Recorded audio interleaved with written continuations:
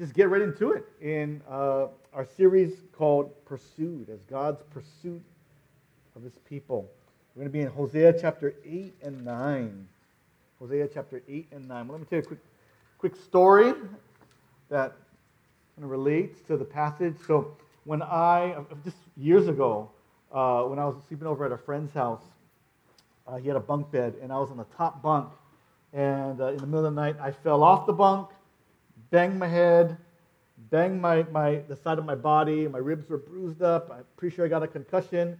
And I wasn't feeling very good, but I just kind of tried to shake it off.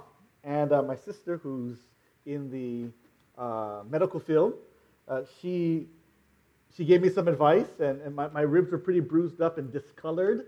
And she basically told me, it could be nothing, but it could also be something pretty deadly. You could have cracked open your ribs. And so after hearing just her advice and thoughts, it really motivated me to get checked out, to get looked at. And I thought about it that it's because of her expertise, her education, her training, that her weight of advice made me want to listen, made me want to move, because I respect just her expertise. I wasn't going to do anything about it because I didn't think it was a big deal. And in Hosea that we've been reading, Hosea, who's really representing God to the people, has been telling God's people about the situation that they're in. Not concussions or bruised ribs, but in a state of judgment. And Hosea and God is warning God's people throughout these chapters. And the people, as we're going to be reading about, they don't take it seriously.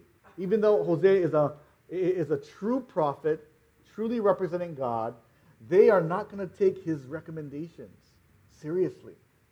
They're going to brush it off like it's no big deal. But that's going to end up coming back to hurt them. And what we're going to be looking at in these next two chapters is just the different ways that Israel is in trouble, the different ways that they are in a bad situation. And we're also going to look at, how God rescues his people from these bad situations. Unfortunately, Israel does not change. They don't repent. They end up being conquered by Assyria and taken into exile.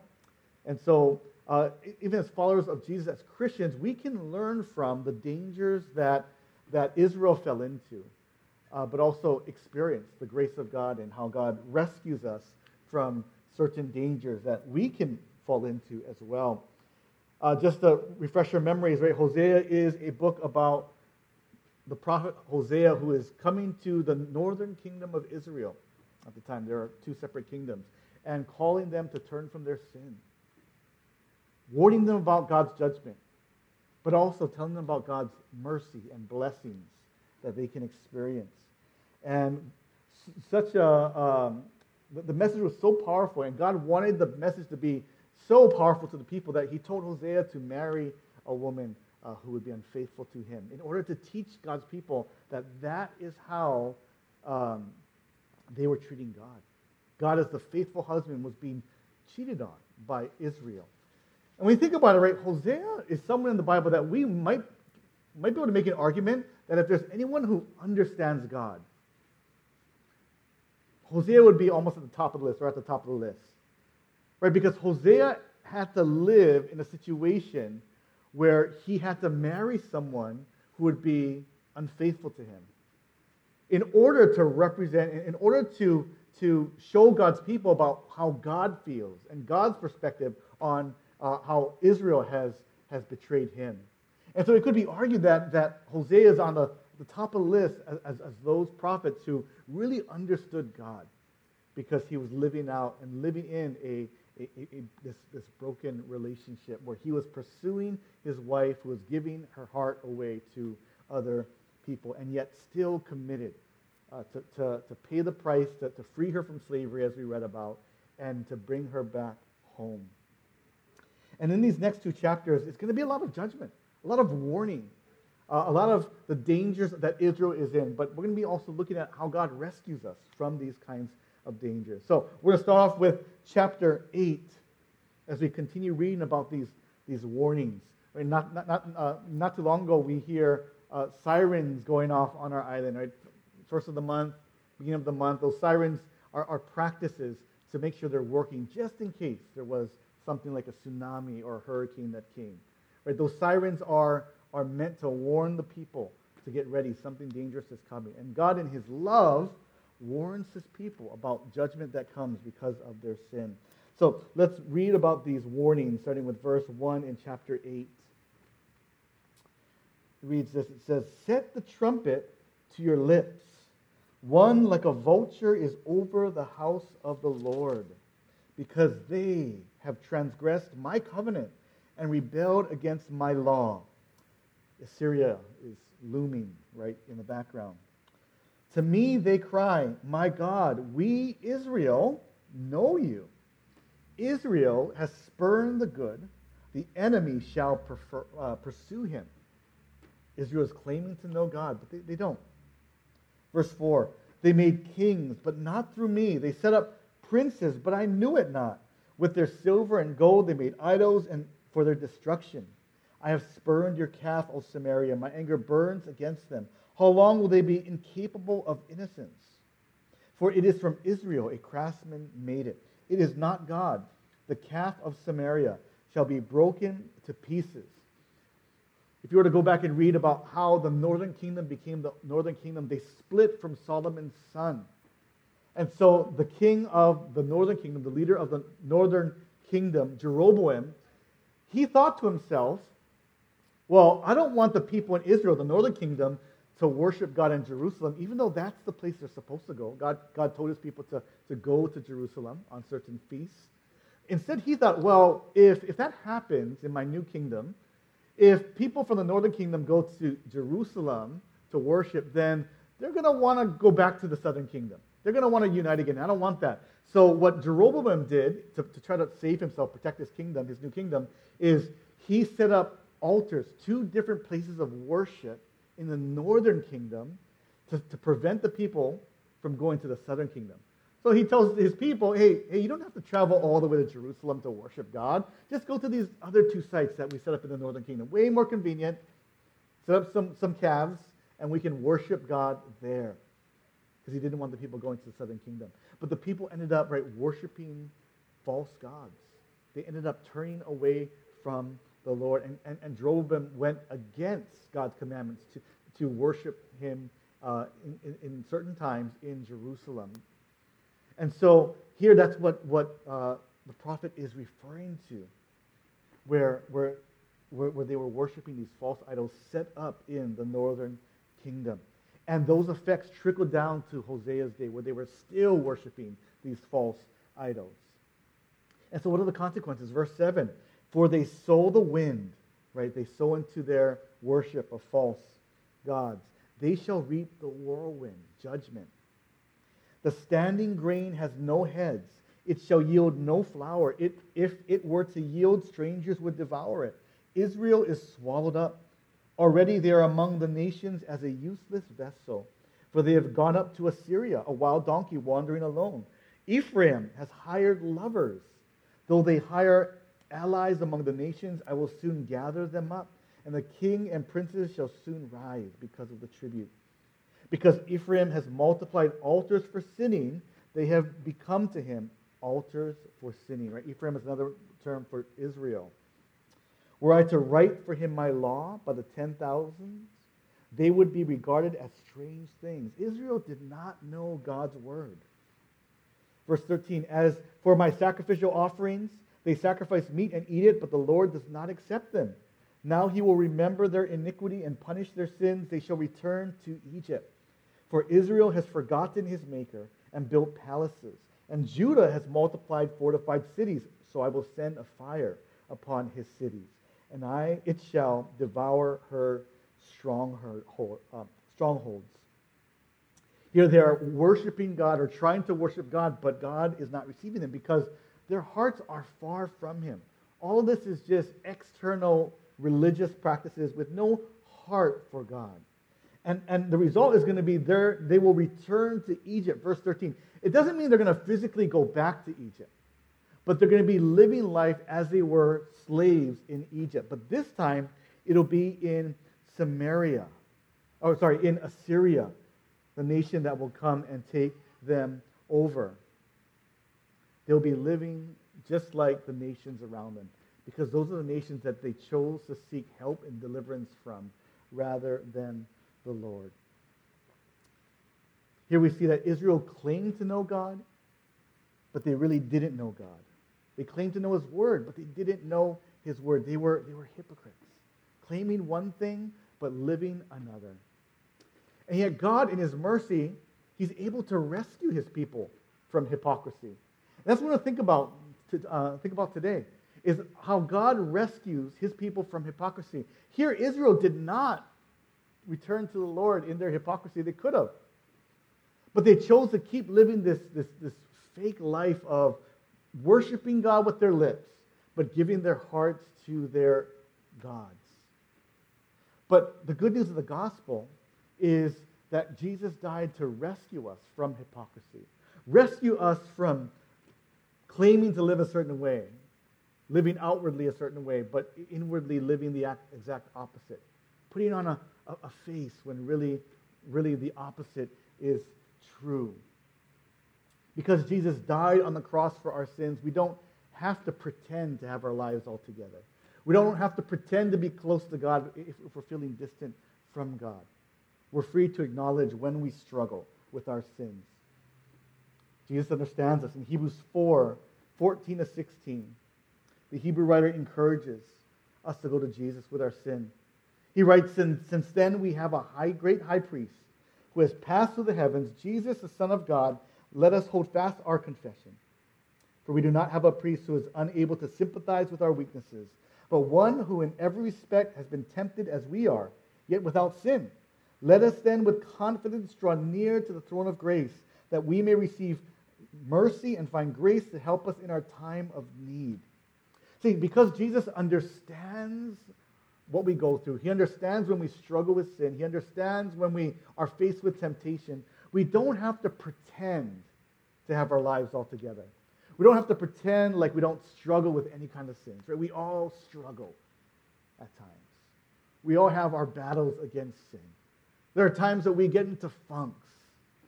There are times that we feel like, man, I just don't feel like pursuing God today. I don't feel like getting into his word. I don't feel like praying. And a hypocrite is someone that pretends that everything's okay, tells everyone they're doing great, when really they're not. It's not hypocritical, right, to feel distant from God, to feel like we don't want to pursue God, but then confess that to be true. That's exactly what we need to do. We don't have to be like Israel, who put on a face and a show, but rather we can come to God in our weaknesses because he understands us. Jesus sympathizes with us. But because he's God, he's able to help us in our weaknesses. It is freeing when we don't have to put on a face, or we don't have to put on an act before God. Because he knows. He knows when we struggle. He knows when we're feeling distant. And he wants us to come to him sincere. No mask on. And he meets us not with judgment, not with removing us out of his presence, but as Hebrews tells us, it is a throne of grace to receive mercy and to find grace to help in time of need. That's what we go through. So if ever we struggle in life and we feel like God does not want us to go to him, right? That is definitely not God. That is the opposite of what God wants us to do. He wants us to go to him in our struggles. And that's how we can be encouraged and not live like Israel, who said they knew God and his word, but they didn't. We can be real about our struggles. God rescues us from our hypocrisy, but he also rescues us from our idolatry. Let's read on in verse 1 in chapter 9 in Hosea. Rejoice not, O Israel, exalt not like the peoples, for you have played the whore, forsaking your God. You have loved a prostitute's wages on all threshing floors. Right? They would use these different threshing floors that was meant to harvest the grain and the barley as places of worship to other gods. There's probably an implication too of just the sexual practices that were also being done there. It says here, verse 2, threshing floor and wine vat shall not feed them, and the new wine shall fail them. Right? They're worshiping other gods, hoping that these other gods would bless them with wine and with food, with a good harvest, but they will fail. They shall not remain in the land of the Lord, but Ephraim shall return to Egypt, and they shall eat unclean food in Assyria. Kind of reminds us of the Garden of Eden, where Adam and Eve disobeyed God's word, and God removed them from his garden. Here, Israel broke the covenant, and so they're being removed from the land. So right, there's very similar connections there. And it goes on in verse 4, they shall not pour drink offerings of wine to the Lord, and their sacrifices shall not please him. It shall be like mourners' bread to them. All who eat it shall be defiled. For their bread shall be for their hunger only. It shall not come to the house of the Lord. Right? They will not worship God. What will you do on the day of the appointed festival and on the day of the feast of the Lord? For behold, they are going away from destruction, but Egypt shall gather them. Memphis shall bury them. Memphis is a location in Egypt. Nessos shall possess their precious things of silver. Thorns shall be their tents. Right, so instead of being in the land flowing with milk and honey, in the land of blessing, Israel will be removed from the land and will be in a foreign land, in Egypt. Right, really, it's Assyria. And what will accompany them is not milk and honey, but nettles, like prickly bushes. Right? Think about like the pokies that are on the ground whenever when you go through certain fields here that poke your feet. These are bigger though. These are thorns. This again reminds us of Adam and Eve when they were removed from the Garden of Eden. Right? The land itself was cursed, and there would be thorns and thistles in place of just total fruitfulness. And so Israel would experience a kind of removal out of their land into a cursed place because of their rejection for God. They would not worship him in his land. And in verse 7, the days of punishment have come. The days of recompense have come. Israel shall know it. The prophet is a fool. Right, so here Israel is hearing God's judgment through Hosea, and here's their response. They're saying, the prophet is a fool. The man of the Spirit is mad. Hosea is crazy. This is foolish talk. Because there were other prophets prophesying that things are all good. That continue to live in the ways that you're living. You're fine. Don't worry about it. There's no judgment. Hosea, he's a fool. But because of your great iniquity and great hatred, the prophet is, Hosea is the watchman of Ephraim with my God. Yet a fowler's snare is on all his ways, and hatred in the house of his God. They have deeply corrupted themselves as in the day of Gibeah. He will remember their iniquity. He will punish their sins. Israel came to a place where they relied on their idols. They relied on other nations, and they became so depraved that God uses this term, right, as in the days of Gibeah. Now, what is he talking about there, right? If you're Israelite in this time, you'd be like, whoa, did he just use that term? We're not going to talk too much about the story. You can read about Gibeah in Judges 19 and 20. But that was just like one of the lowest points of Israel's history, where they just became totally depraved. In other words, what Hosea is saying here, what God is saying here is, Israel has become Sodom and Gomorrah. That's basically what he's saying. Israel has become Sodom and Gomorrah. And so they will be judged like Sodom and Gomorrah, just like the days of Gibeah. Again, that's Judges 19 and 20 if you want to read about that later on. Israel needed to be rescued from their idols, from idolatry. They were worshiping other gods and yet claiming to follow God. And God is calling them out of their idolatry and to trust in the true and the living God, who was the one who provided for all of their needs. And yet they're attributing that provision to their idols. The good news of the gospel is that we, as followers of Jesus, we've been rescued from the idols in our lives. Well, what's an idol? Tim Keller puts it this way. An idol is usually, not all the time, usually a good thing that we make an ultimate thing. Right? So even good things can become idols when we make it the ultimate thing. He goes on to say, we say, unless I have that, I am nothing. That's how we know it's an idol in our lives. We'll say, unless we have that job, that title, we're nothing. Unless we have that amount of money, that possession, that relationship, we are nothing. Unless we have that skill that we possess, we're nothing. That's how we know if something is an idol. When we treasure it and we see it as ultimate in our lives. And the good news of the gospel is that Jesus died to free us from the power of idolatry over our lives. Romans 6, 17 and 18 tell us this. But thanks be to God that you were once slaves of sin, right? Slaves to our idols, and have become obedient from the heart, to the standard of teaching to which you were committed. And having been set free from sin, have become slaves to righteousness, right? Jesus died and set us free from the power of sin, which includes idols, in our lives, in order to love and to enjoy and to serve Him. Now, this doesn't mean that we don't struggle with having idols in our lives. At the end of 1 John, John warns the church to beware of idols. To beware of idols.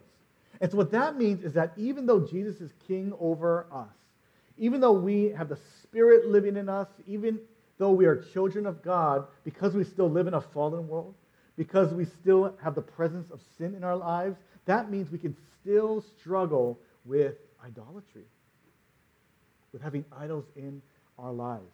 And the first way we combat that, when we identify idols in our lives, is to remind ourselves of the truth that those idols no longer have their chains on us. They no longer have its grip on us the way it did when we were not followers of Jesus. We are free from its power. Yeah, we feel its influence. We feel its call. We feel it tugging us towards itself. But the truth is, we don't have to respond to it. And we can run to God for help. So remind ourselves of the truth that we're free from the idols, and then run to God for help. And if the idol, right, is not something like a relationship that we're called to be in, right, Paul says that we're to flee idolatry. We're to run away from it. We're empowered to do that because of the Spirit living in us. We no longer, like Israel, have to be enslaved to it. And that is good news. He rescues us from our idolatry. And then finally, God rescues us from judgment. He rescues us from judgment. Let's read verse 10 to 17. Like grapes in the wilderness, I found Israel, like the first fruit of the fig tree in its season. Right, so God is now talking about when He first redeemed Israel from Egypt, through the Passover and through the parting of the Red Sea. Right, He describes His relationship with Israel like a honeymoon.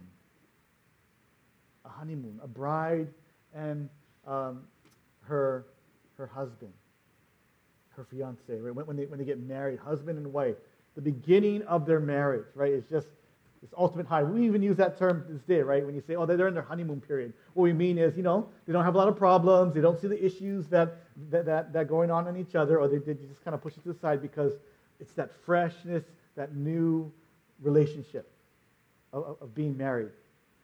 Right? And then you kind of know, well, yeah, they're right? They don't see any wrongs or any faults now, but sooner or later, they're going to hit bumps in the road. Sooner or later, they're going to get into arguments. But right now, it's that high.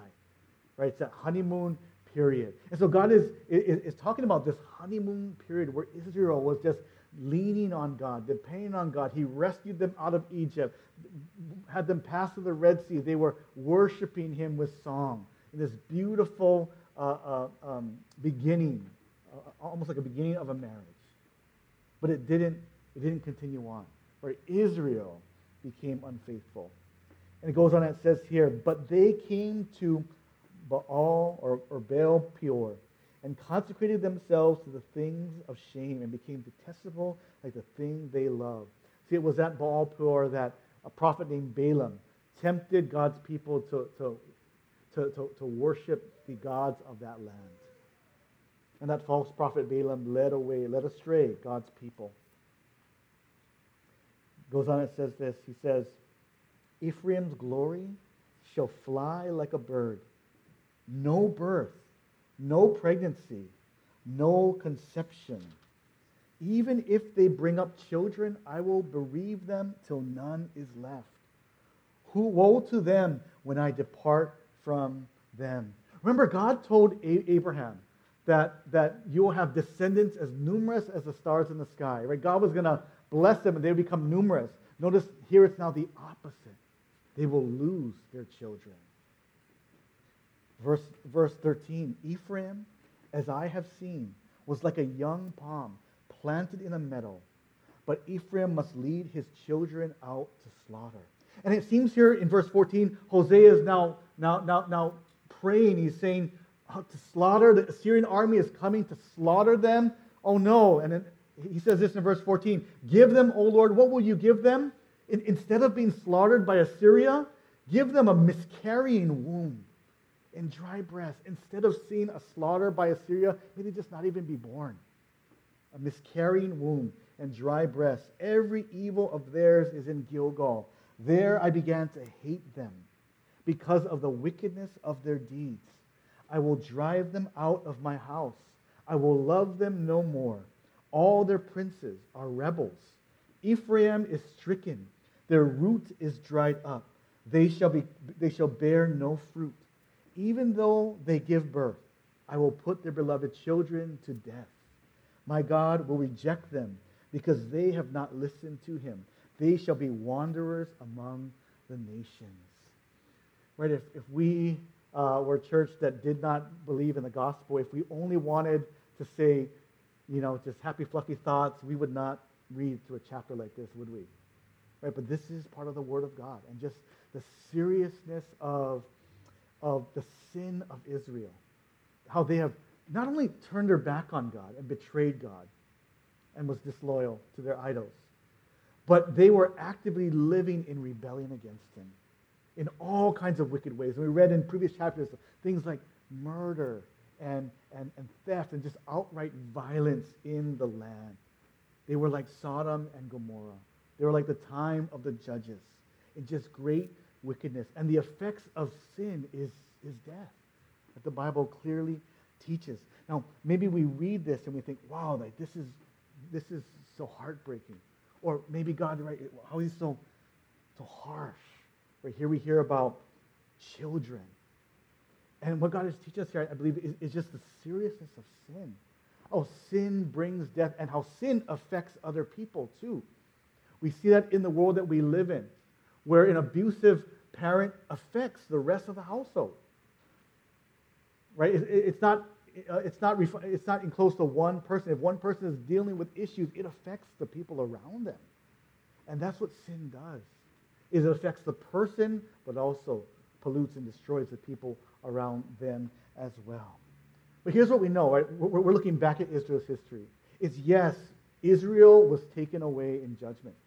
They were taken away to Assyria, but what we do know is that in God's great mercy and compassion, he brings his people back into the land in order to rebuild their city, to rebuild the temple. God could have left them in exile. He could have left them alone. But instead, he brings them back into the land to live in there.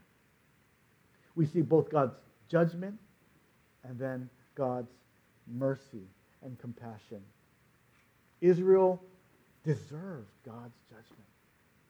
And we can't fully comprehend it because we have sin in our lives. We look at God's judgment and we can kind of, critique it and whatnot. But because our eyes are tainted, because we don't have the same vantage point that God has, we might not understand why God this type of judgment.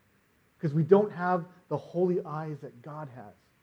Right? Hosea, the prophet, right, he understood in a way where he lived out with his wife, just the unfaithfulness that he experienced, the betrayal that he experienced, and seeing Israel, and then speaking God's judgment.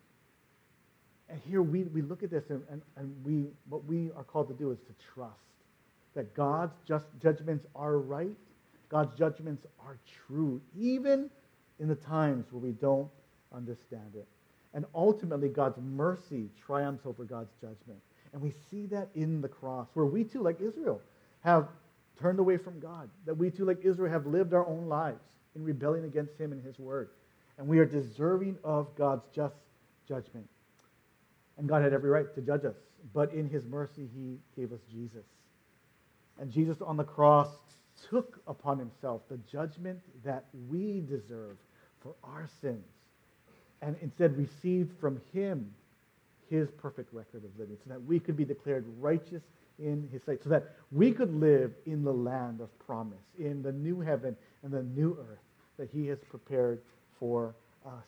And then now he calls us to go out and to share about this good news of the gospel, that yes, humanity is deserving of judgment, but God has made a way to escape that judgment and to experience life through Jesus.